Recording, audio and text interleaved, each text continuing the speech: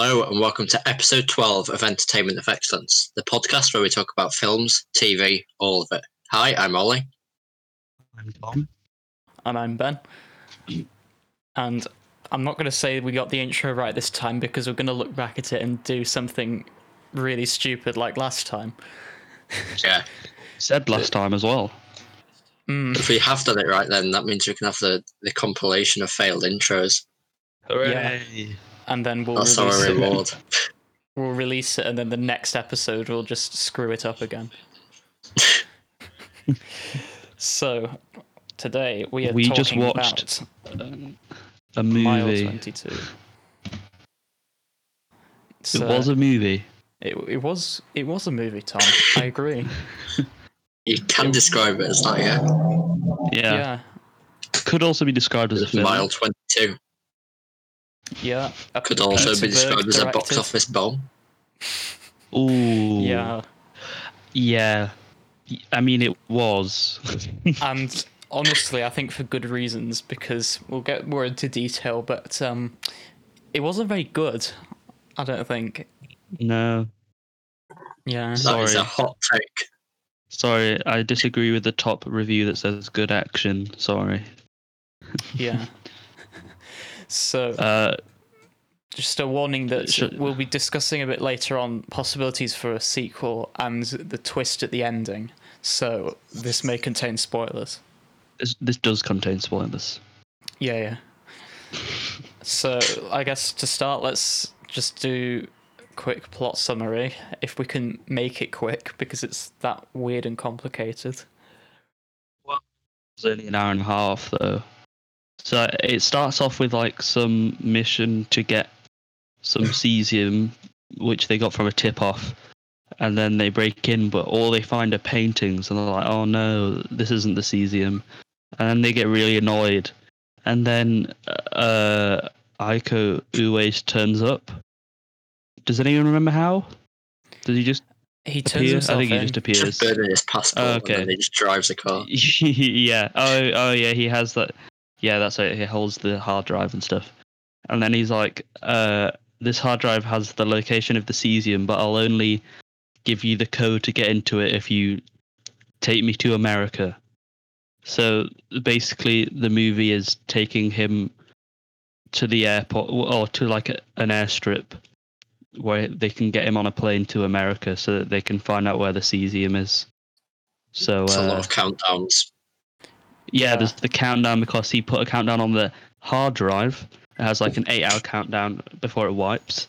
They also have to get there before the plane takes off because for some reason the plane can't stay. I don't know why, but it can't stay. It has to go. For plot convenience. Actually, Yeah. I think that's the only two. We made up other ones while we were watching it, but The problem unfortunately is- not all of them existed.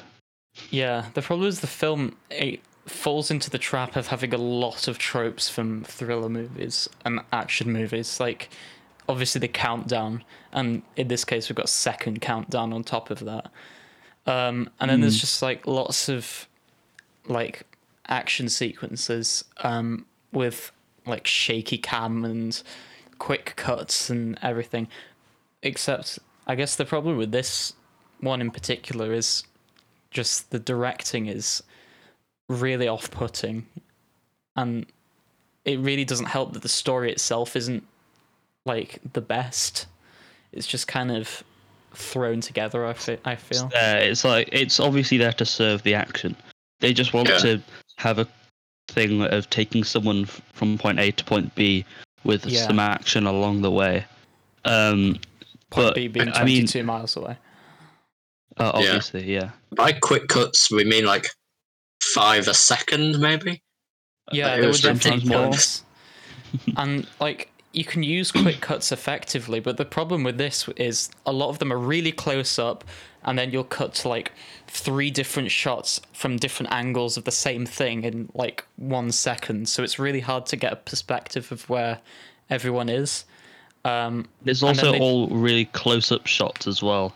Yeah. It's So pretty nauseating at times. yeah, and sometimes someone would get shot, and you're like, "Oh, where was that person?"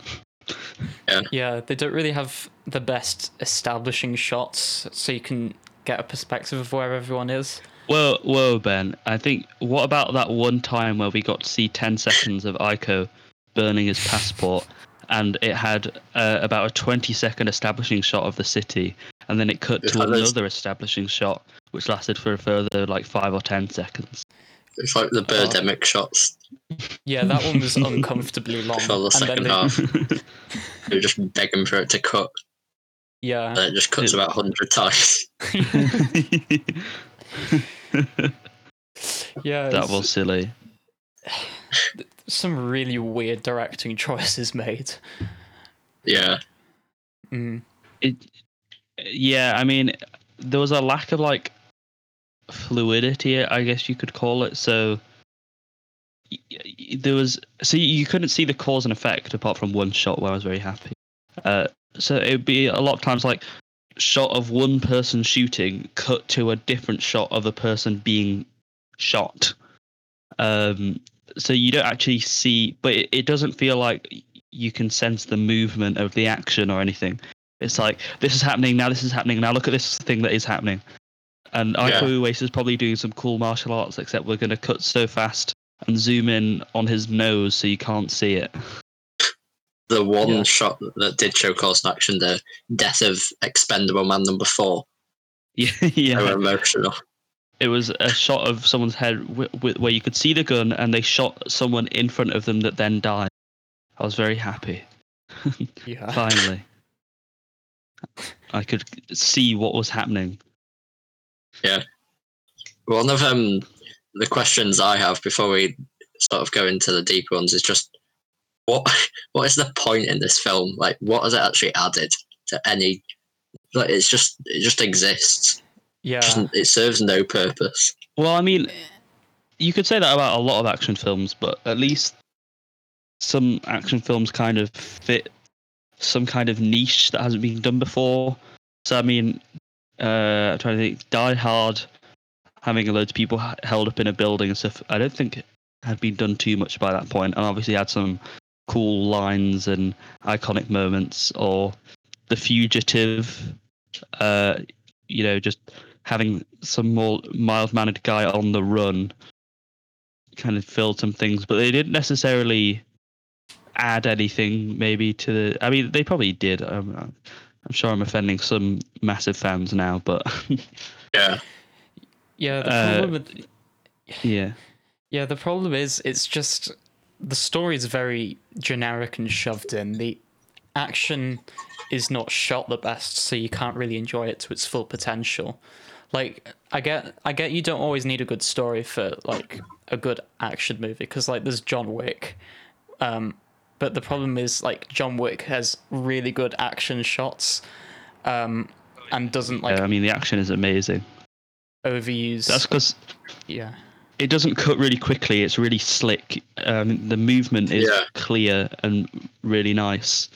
Maybe less so in that's the just third all one. lost here. And The John third Wick one is came just- out before this, so there's no excuse. Yeah. The third John Wick, literally every shot is just a dog, like, attacking someone. Yeah. Just that scene with just the John Wick 3 the is dogs. still good. It's good. John Wick but- 3's still better than this. Yeah. Like, Oh, way better. and it's, I guess, one of the only redeeming qualities of this movie is, like, Iko Uwais and his, like, martial arts scenes, because, I mean, his acting as well. He was probably one of the most convincing actors in this. Yeah. Because I got, like, the impression that Mark Wahlberg was just playing, like, a caricature of just the stereotypical action anti-hero or whatever. Mark Wahlberg gone like a massively intense sort of like training program for this. What was the actual?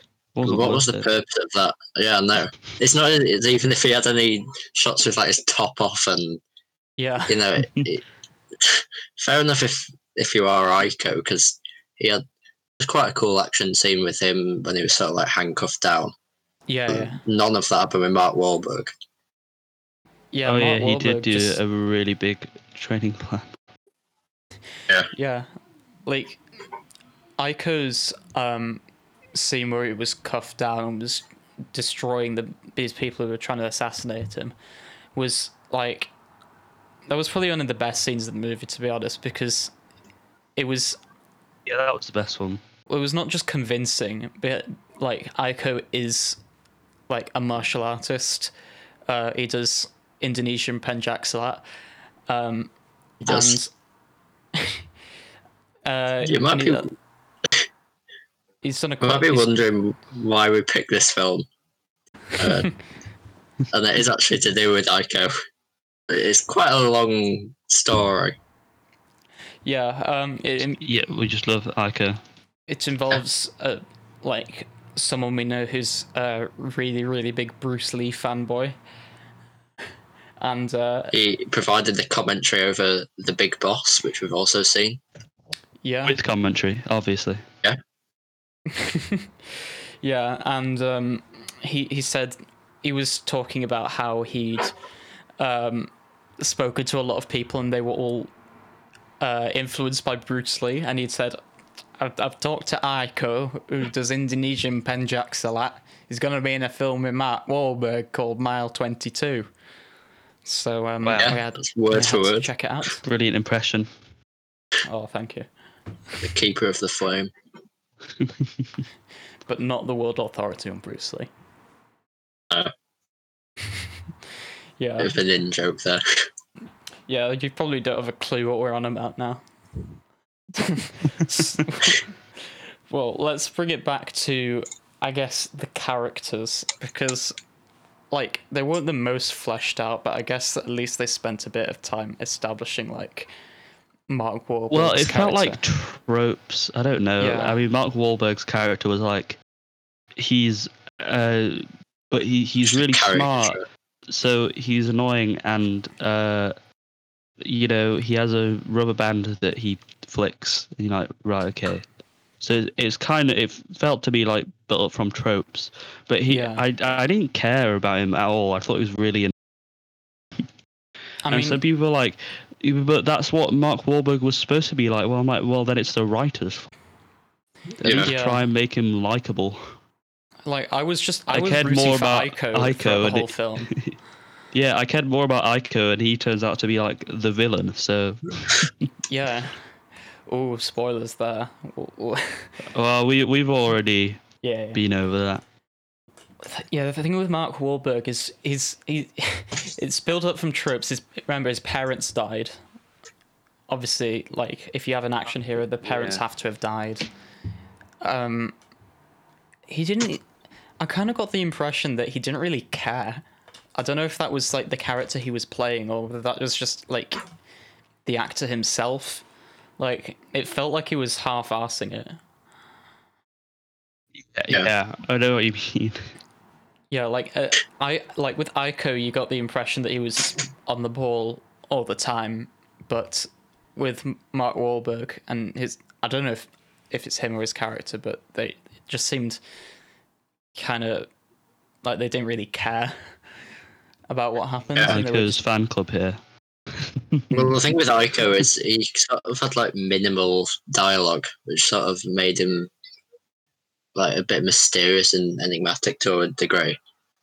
And I Yeah. think that, which sort of assists when he turns out to be the villain. Well, let's Can talk we about also that. talk about the random bits from the future of Mark Wahlberg being interviewed by some people about something? Yeah, that's Which, really well, weird. it was never there was actually quite a lot of explained. scenes where there's quite a lot of scenes where they sort of concurrently told two stories, like flitting back and forth every couple of seconds, and that. Well, the thing with this is originally it sort of underpins the whole film, but then there's just like a half an hour chunk where you don't get any reference to it at all. Yeah, but like, what is the interview for? Does it really explain it? It felt like just an excuse for Mark Wahlberg to say "quote unquote" cool things during, you know, the movie in between the action, where he was really just saying quotes that meant nothing. I mean, He's I talking didn't about even. like the fog of war, and anywhere can be a battlefield, and two people in a room can be a battlefield, and that's the chaos, and that's the fog, and you're like, what? What are you on about?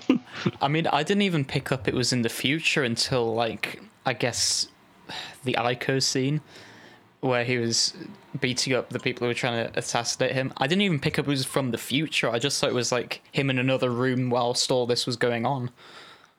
Yeah. It was. You can see it- like why you would think that because of the just like random cuts and stuff, and especially when Yeah. it was happening with it was like that the woman on her phone to her. Oh yeah, she had a family. Remember that? We had Oh. one scene, a fake emotional scene with her family, which was interspiced with Mark Wahlberg being terrible to some woman that came in scared about her money. I don't know. That was random as well. I mean, did they just have that family bit so that because it's implied she like dies or something on the plane at the end? Hmm. I think they just did Yeah. it to make it sad. I think it's just to show that she's not a caricature when she really is just a caricature. It's. And I didn't understand. There was like some sort of weird, like, I guess, comedic undertone with like her when she like got that divorce app, which means that she Yeah. can't like swear when she texts her husband, which was kind of odd. What was that? The I don't family know. wizard thing? What? There's so many things that are just put in and then never really introduced again. It's like, oh yeah, Mark Wahlberg's an orphan. Oh yeah, his brain moves really fast and he's got a rubber band thing. It's that one line where it's like, Uh, do you think I believed any of my 3 ex-wives when they told me that they Yes! loved me? No. What? Yeah, that The just came out of really nowhere. ex-wives. It was just a yikes. Wow. I mean, he had Out of the one. blue. Yeah, that's random. And also the fact that he served in like the army just pops up in the opening credits, Yeah, I think. Yeah. Crazy credits. it's so weird. I mean, another thing about the comedic undertones, it happens with other people, like the big twist at the end where basically it's revealed that Aiko was working for the Russians all along. How did he actually help the Russians? So Because he did give them the info still. Wasn't that like still correct? I mean, it should. Oh, I mean, they killed everyone in the operating thing, in the operation place. yeah, I think Yeah. Because and they it might have killed been that one woman's son. it might have been fake info anyway. I guess like there's no way of verifying. Yeah, but it's it if they're all implied dead. because it's supposed to be like it was supposed to be a franchise. So you'd think they were going to go to all the locations, but it's kind of random to actually have them. Yeah, so That was weird, but it was just funny when John Malkovich goes. You said he's not a double agent, and I jokingly said he's a triple agent, and then John Malkovich does say he's a triple agent. yeah. So just like I mean, Malkovich. can't help but laugh at that. So just to make it like really clear, because there's been a lot of people searching online like to have the ending explained. So the whole plot of the movie is sort of around these Russian agents have got some cesium which can be used to make dirty bombs, and this CIA task force is trying to get the cesium off them. And Aiko, who's like a police officer, has this information on where the cesium is, but he's being hunted by his own government and wants asylum in the US in return for giving them the information. And the twist at the end is he gives them the information, but it turns out that he's actually working for the Russians and gets all of the people who are dissecting the information killed. And so basically he escapes his own country free and like foils the CIA's plan, I guess, because he was working for the Russians all along. So yeah, he's not a double agent, he's a triple agent. Which is a bit complex, I guess, but it makes sense. There you go. Yeah, Yeah. it's pretty like, ugh, is this real? It was yeah, I'm not going to say it was expected, but like it was just it didn't seem to have as much of an impact as I thought it would. Like it was Yeah. just like, oh, Aiko's a triple agent. Wow, I'm so surprised. Yeah. And then okay, so It's obviously going to be like someone would betray them somehow. yeah, The problem that we had was before it even started, we knew there was going to be some sort of twist. So the whole way through, it was just sort of anticipating when it's going to happen, and obviously you couldn't really work out what the specifics were. But I mean, I was thinking it was going to be John Malkovich. yeah, Yeah. That's only because we thought like, oh, I guess the person at the top. Yeah. And then, so the ending, right? It leaves it kind of open that there could be a sequel, and so there originally was going to be a sequel planned, and they announced that they were going to make a sequel. But the problem is it like kind of flopped at the box office. So the budget was $50 million, and it made, well, like up to $50 million, and it made 66 million. But in its opening weekend, it made like around a fifth of its budget, which is not great because you're trying to get about half your budget in the opening weekend. And critics and audiences didn't like it. So it was not very well received, and it's unsure whether the sequel's going to go ahead. Oh, and also there was going to be this weird, like, web series called, like, the Kiev Exchange that also has Peter Berg directing it, which it said it was going to be planned for a late 2018 release, but now it's 2020, and nothing's come to fruition, so I'm assuming that was just scrapped. So yeah.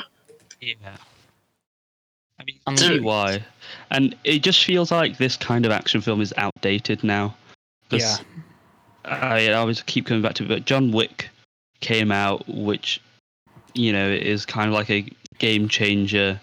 I mean, obviously the Avengers films, which is probably more similar to action than this, but like, you know, Captain America: The Winter Soldier just handled it better, in my opinion.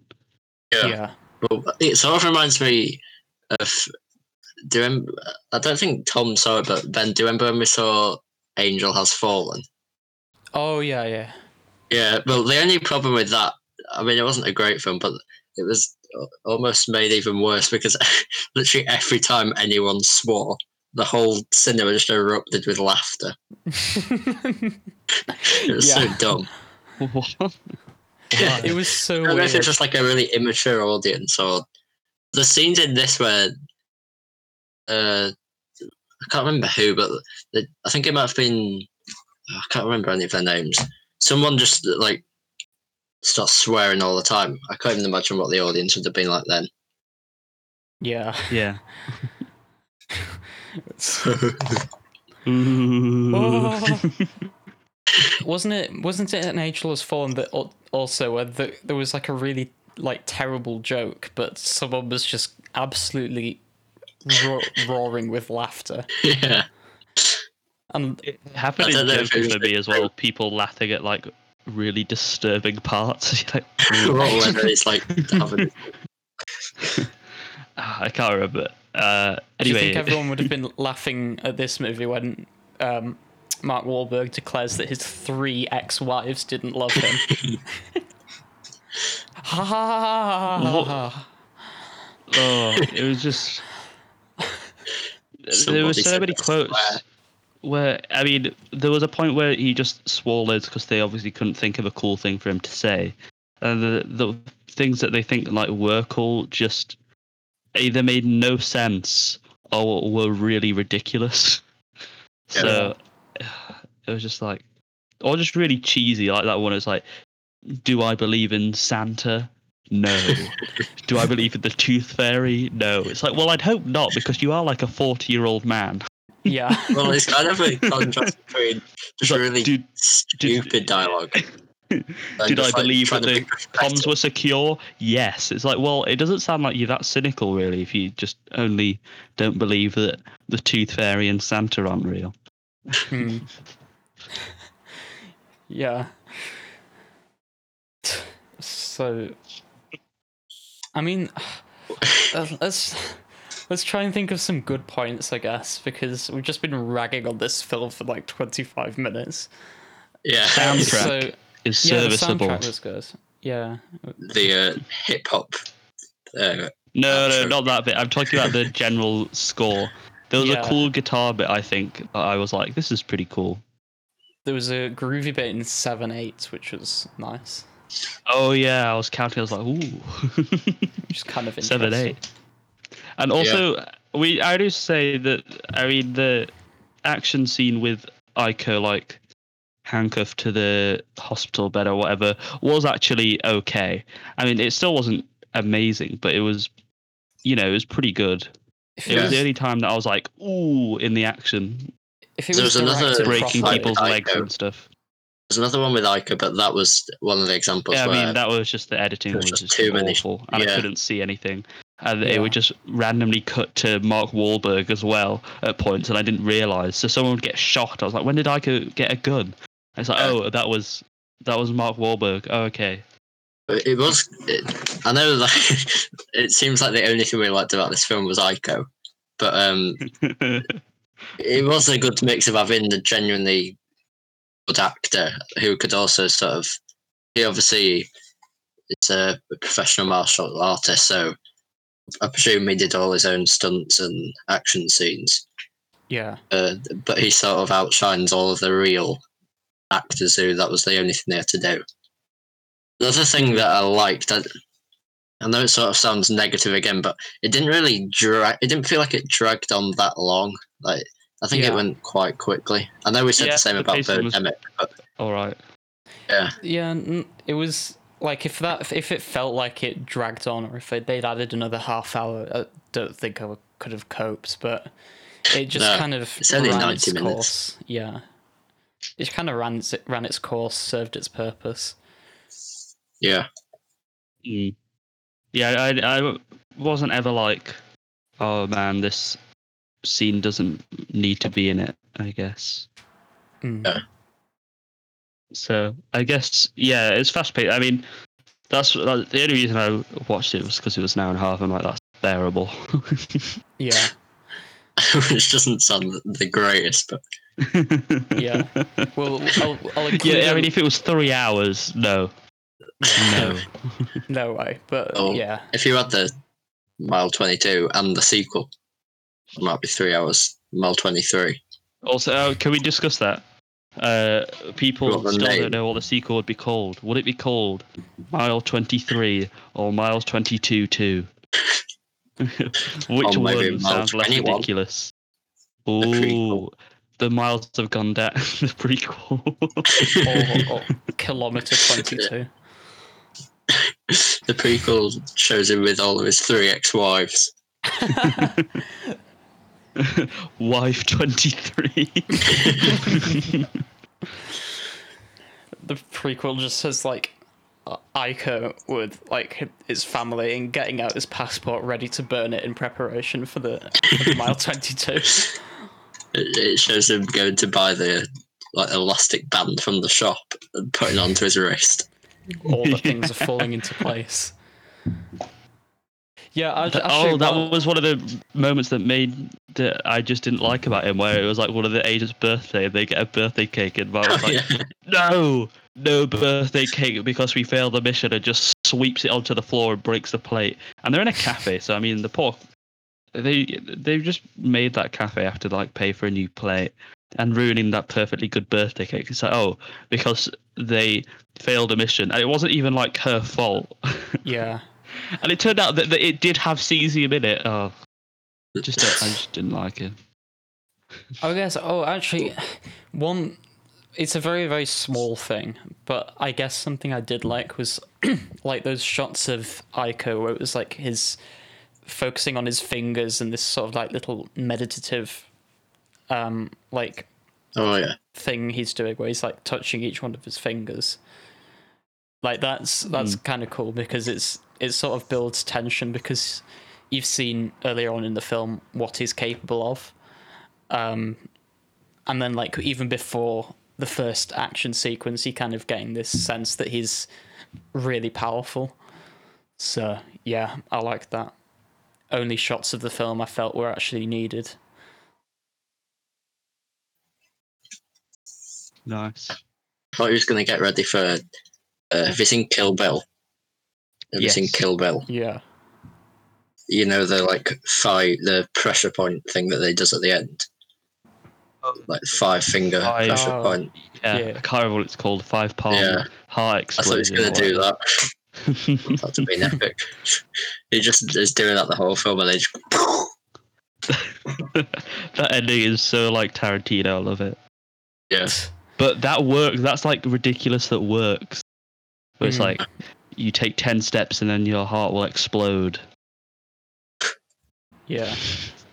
What an ending. Another, It might not be another 10 small steps. thing we picked up on was that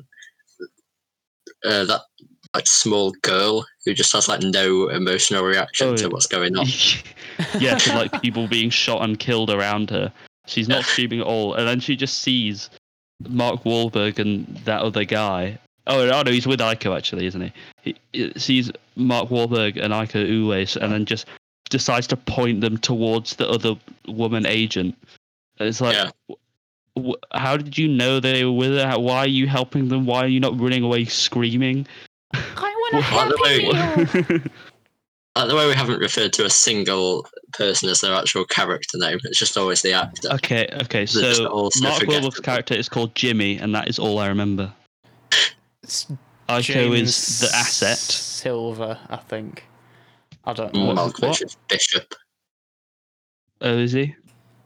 Yeah. Yeah. I thought it was mother, and they were child 1 and child 2. Yeah, it was. The names weren't memorable, and they weren't.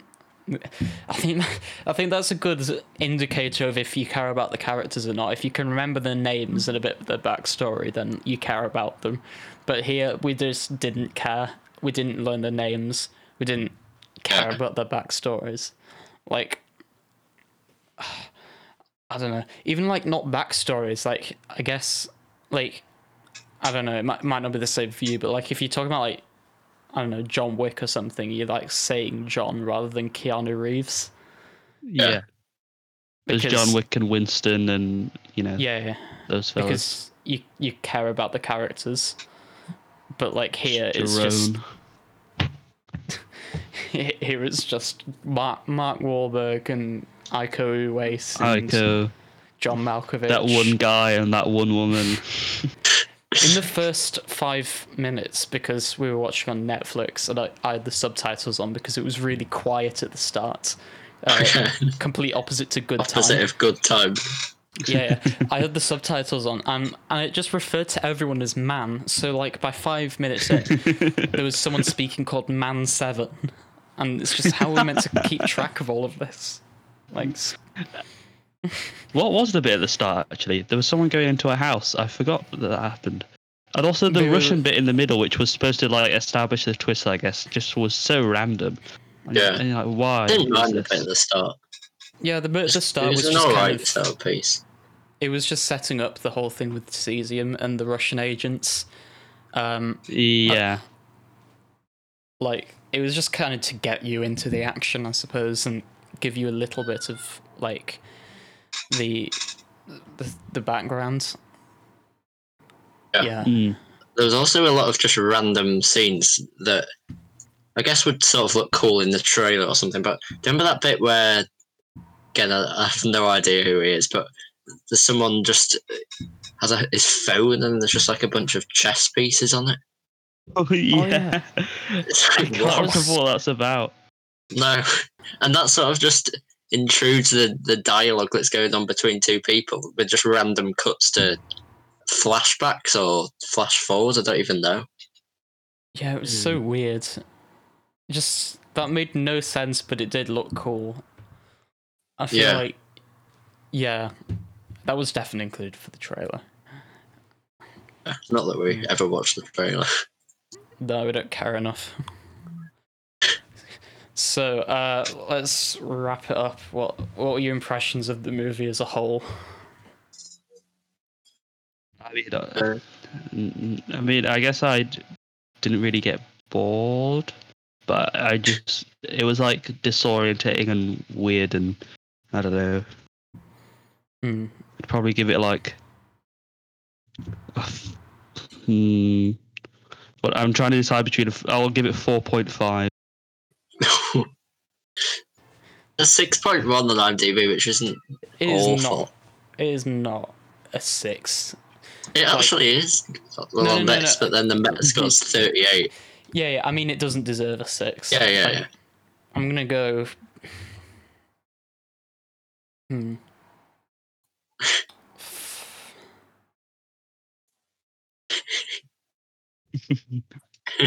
This is tense. I'm trying to somewhere between a 4 and a 5, and I don't want to go a 4.5. That's what I did. That's what I was trying to decide. I just say 4.5. I'm just right. Okay, I just really didn't care about the characters. The plot was trope filled. The action was all right, but like the directing was so terrible. I'm gonna go 4.3. Because we tried to pick a film. We were looking for films that are like bad, but not like Birdemic. Yeah, because Birdemic, although it's objectively terrible, you could still enjoy it. So I think we were just saying like it's 10 in terms of enjoyment, but 0 in terms of quality. So we gave it a 5. But this it's not only bad, but it's not really very enjoyable. And like, I'm going to include a link in the description for you to buy it, but like, I don't think you should, because you watch it once and then I doubt you'll ever want to watch it again. Yeah. I'd probably rate it a little bit higher. 4.7.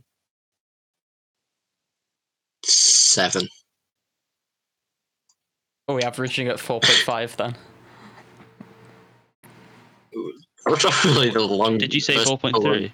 Yeah. 7. Okay, there we go. Yeah, 4.5. That was probably the longest review section we've ever done. We just have to think about it so much. It's a big decision. So, this week we didn't get any submissions for people to. We've not had time to do them. Well, yeah, but so just to remind you that if you're a creator of like any form of entertainment, appropriate that is, so just like books, short films, music, if you're a band, if we even said like poetry, because Ollie does A-level English and stuff, just like DM us on Twitter or Instagram with a link. Also, I guess we should probably specify, we don't want to be like cheap and ask for like free copies of stuff, but like, you know, if we have to buy it and it's like really expensive, then it's unlikely we'll do it. Like if it's just an ebook for like £2, then sure, okay, we'll do that. But you know, if it's like above, I don't know, £10 and we don't think it's worth it, then you know we're not gonna do it. So also, don't make it like, because we probably wouldn't spend a whole episode on it, would we? It would just sort of be like a section. Yeah, like and we maybe did not like we did with Crow Buntry last week, just like a 10-minute segment where we just sort of give overall impressions and like constructive criticism if we have any. Yeah. But we're more than happy to review your stuff. Artwork as well, if you're like an artist on Instagram or something. We're happy to do that. So yeah, just contact us and hopefully we'll have some stuff to do next week.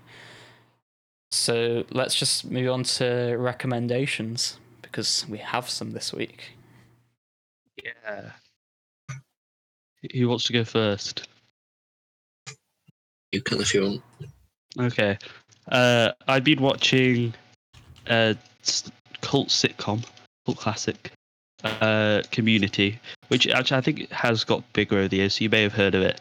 I've now watched the first 3 seasons, so before it got transferred over to the Yahoo streaming service.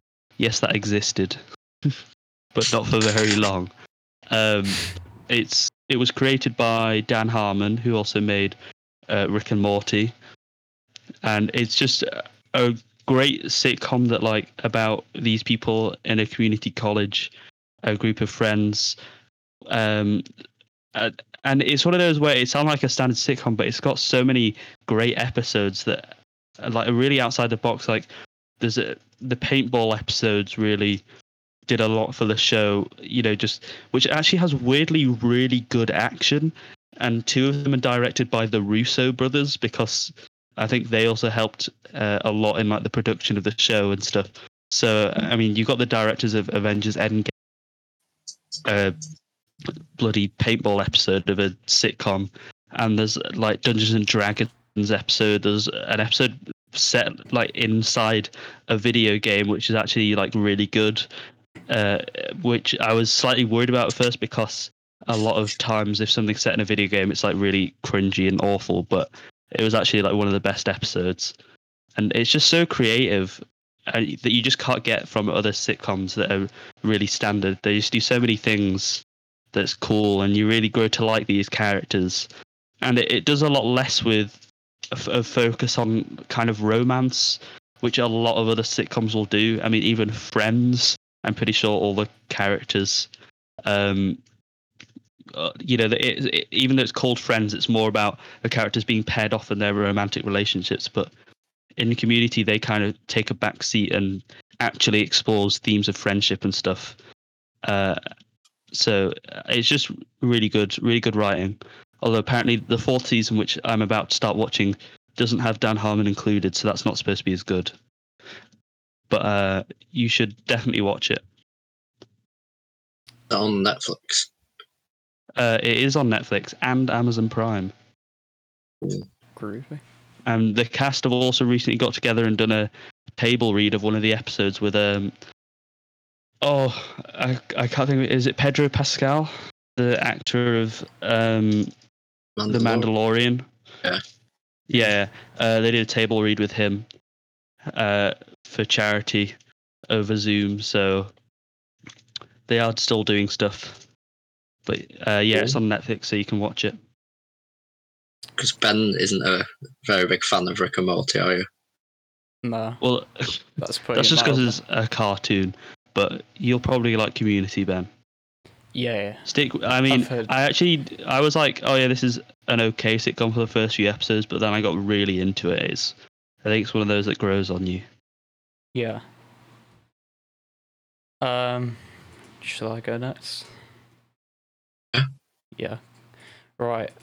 So another sitcom.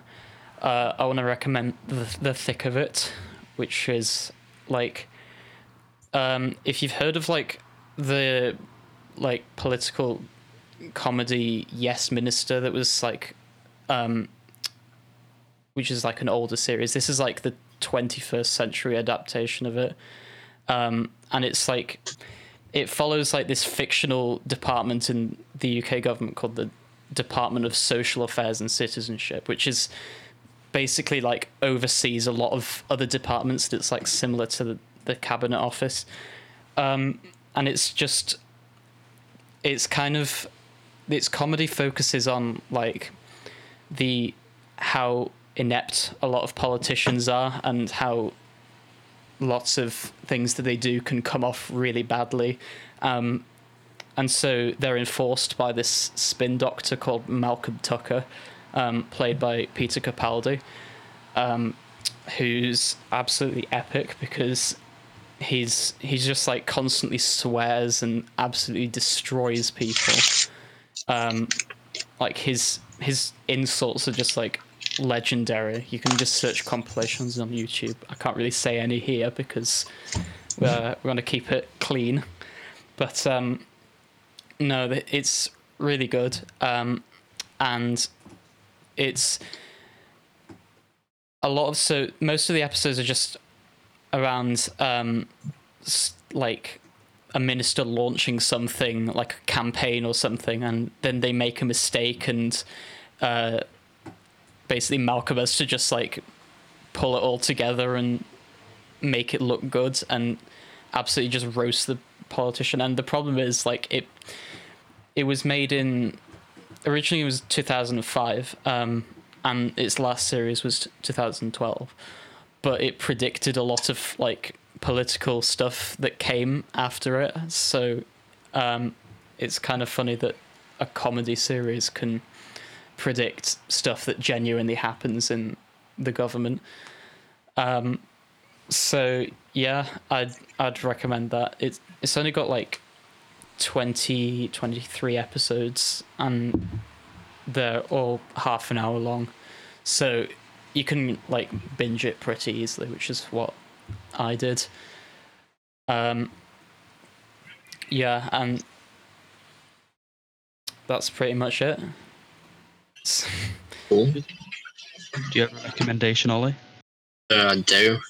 I'm not really sure if it'd be classified as a short story or a novella, because it's 25 pages long. And it's basically a story by E.M. Forster.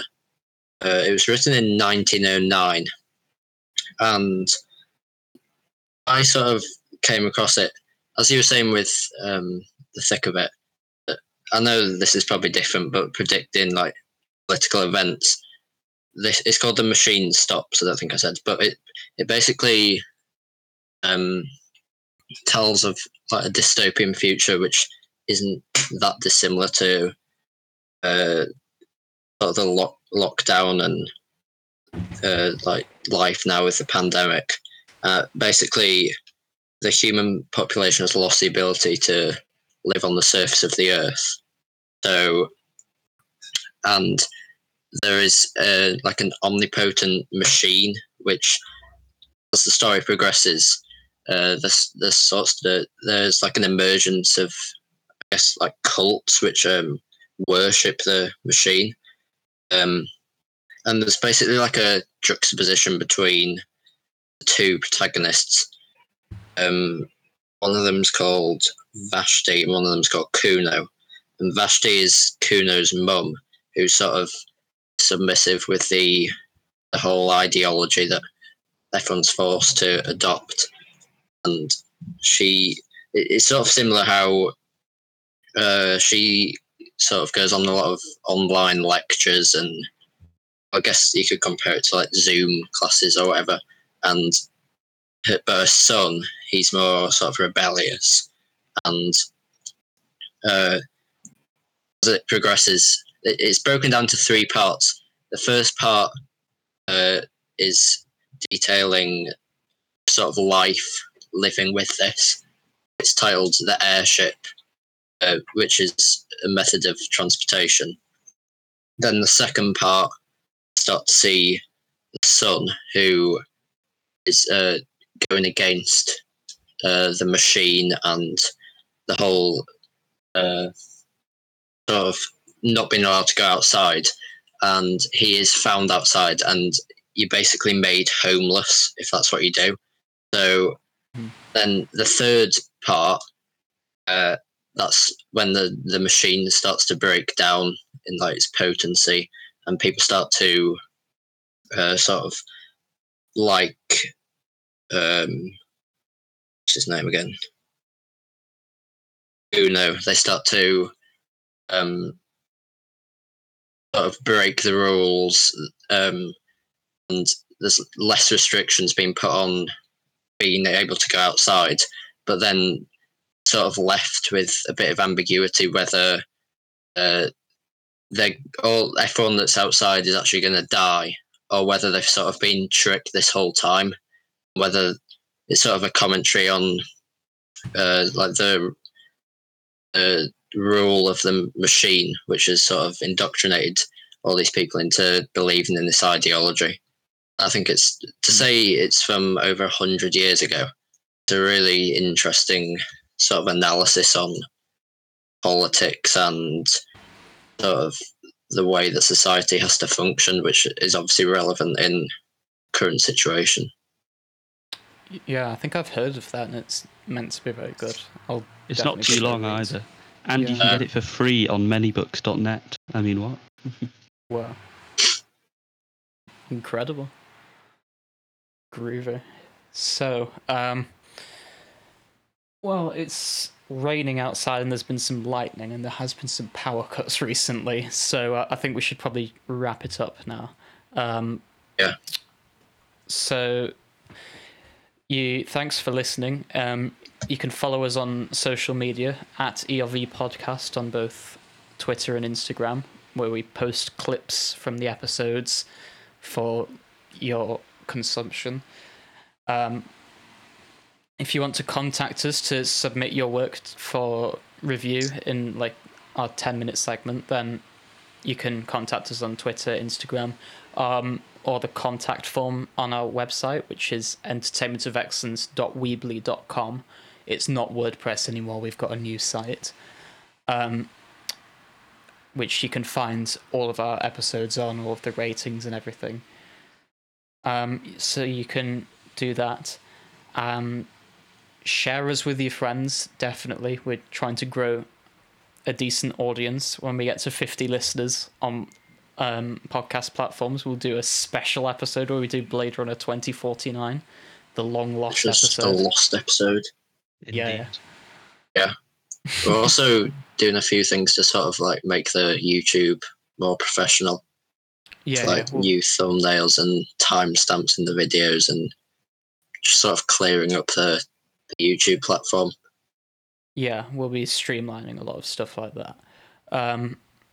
And most of all, what you can do that will help us the most is leave a review, even if it's just a couple sentences as a YouTube comment, or contact us and say something you didn't like. We're starting out, and we'd really appreciate it if we could have some feedback on how we're doing. So, Yes. yeah. Thanks for listening. All right, see you. Right, See see. you.